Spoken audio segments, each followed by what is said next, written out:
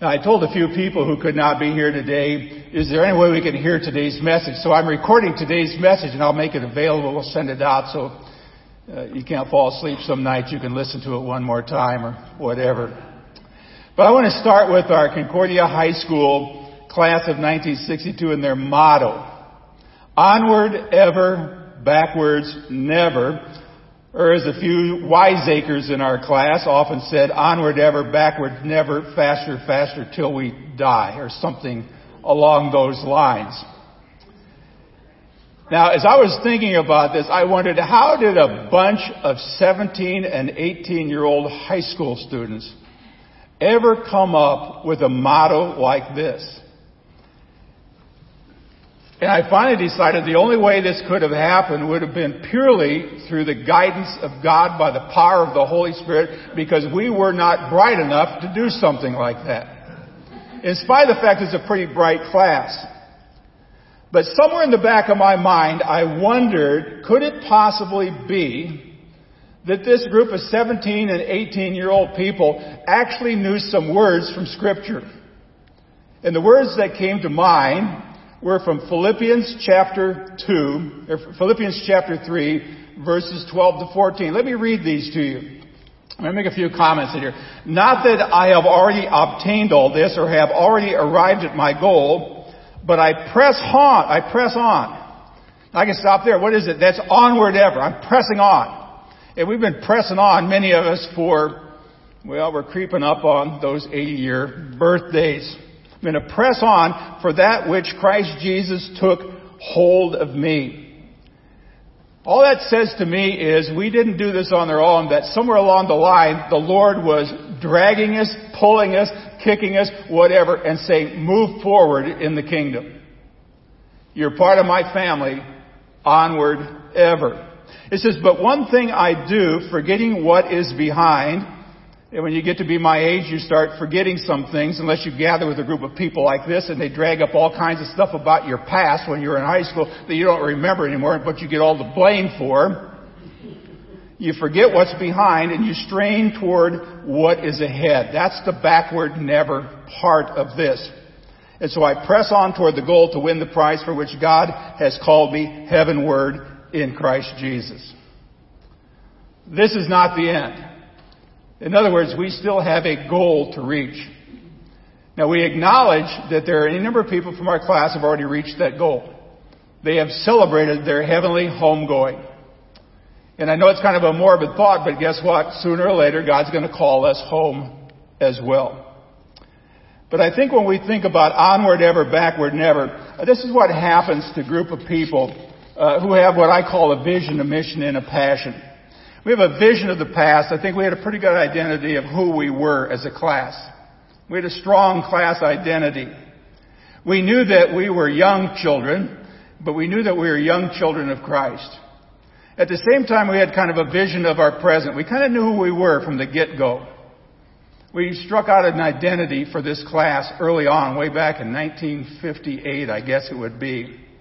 And we always had a vision of the future. And that is where we were headed, our ultimate goal in life. Now it happens, that kind of stuff happens when you follow a challenging mission. It's a mission that's laid out by Jesus. And I've always said, this is a great co-mission. God always says, we're going to do this together. It's a great go mission, but it's not an O mission. We don't have any way of saying we're not going to be willing to march forward as Christ followers. And so we live by a Holy Spirit passion. There's a fire in our hearts, and as I read through a book, like many of you did, I identified the passion of this class when it came to serving other people in the name of Jesus. There's another Bible passage that comes to mind to me. It's one of my favorites. It's Acts chapter 1, verse 8. And it says, you will receive power. Now, the Greek word for that is dunamis, which is dynamite. You're going to receive dynamite. I don't know whether you actually think about this, but what time you guys were baptized, whenever that would have been, God put dynamite in your life because the Holy Spirit came to bear in your life. I baptized you what? In the name of the Father, Son, and the Holy Spirit. Boom! You were delivered dynamite. You now have power to go onward and never backwards. Now, You think about this verse as it goes on. It says, when the Holy Spirit has come upon you, that's your baptism, or whenever it took place in your life, you will be my witnesses. Now, I had to look this up a long time ago, but I realized the Greek word for witness is not quite what I had thought it would be. I just thought I would have an opportunity as I went onward ever, backward never, to share Jesus with a few people, probably a few fellow Lutherans who knew something, maybe a few other people. But that Greek word is martyrs, where we get the word martyr. We've been called to be martyrs. In other words, sharing the faith is not always easy. Sometimes you're going to get feedback. Sometimes you're going to get pushback. But nonetheless, we've been called to do that. And he says, in Jerusalem, Judea, Samaria, and to the ends of the earth. Some of us have been to the ends of the earth.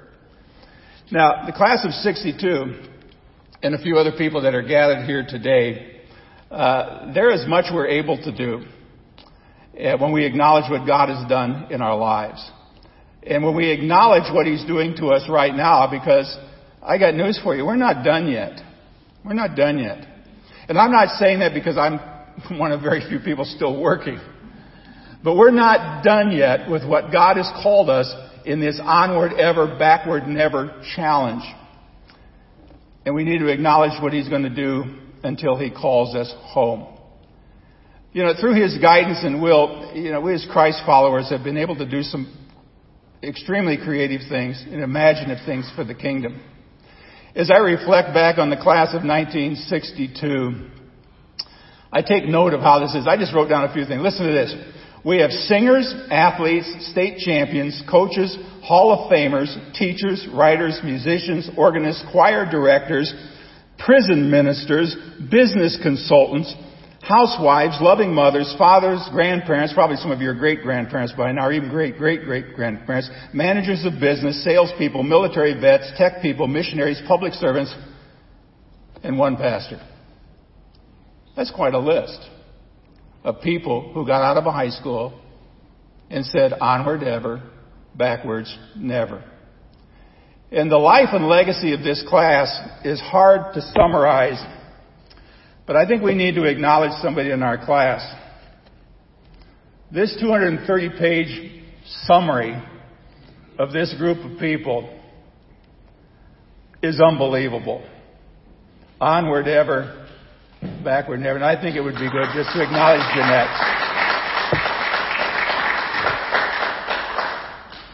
But friends, all of us here today have been called to be less self-centered.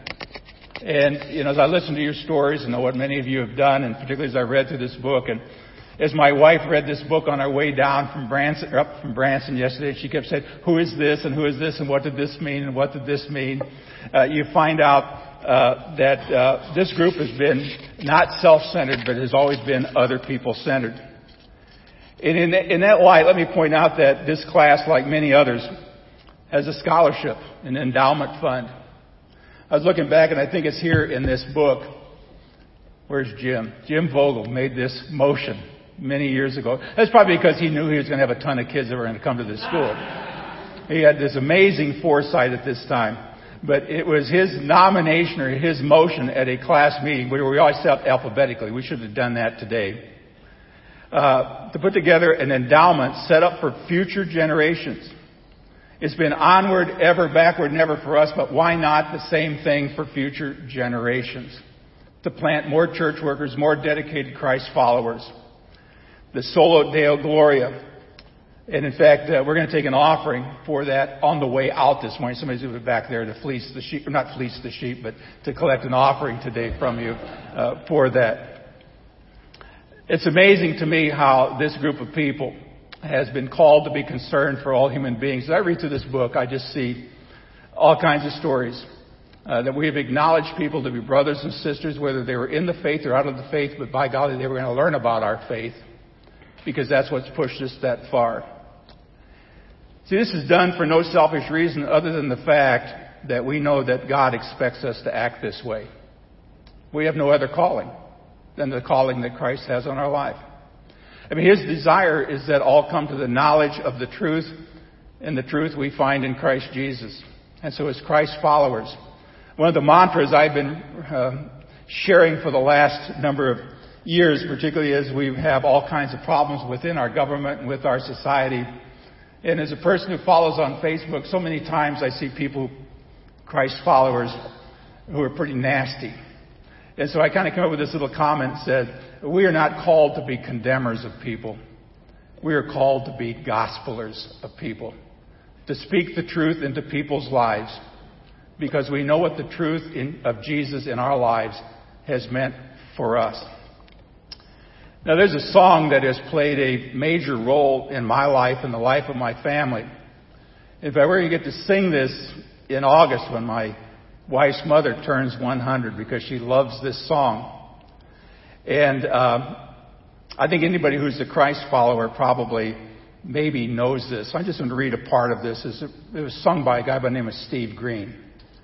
After all our hopes and dreams have come and gone, and our children sift through all we've left behind, may the clues that they discover and the memories they uncover become the light that leads them to the road we each must find. Oh, may all who come behind us find us faithful. May the fire of our devotion light their way. And may the footprints that we leave lead them to believe, and the lives we live inspire them to obey. Oh, may all who come behind us find us faithful. That's why we say, don't look back. Keep pressing on. Or as we said in 1962, onward ever, backwards never. And to this we have been called. We have one more hymn. What is it? Oh, it's 941. Is it Onward, Christian Soldiers? Well, if it's Onward, Christian Soldiers, we might as well stand and be soldiers. Why don't you stand and sing that song? Oh, it is? What's 941? I'm sorry. It's a different one. We're going to do 941. What?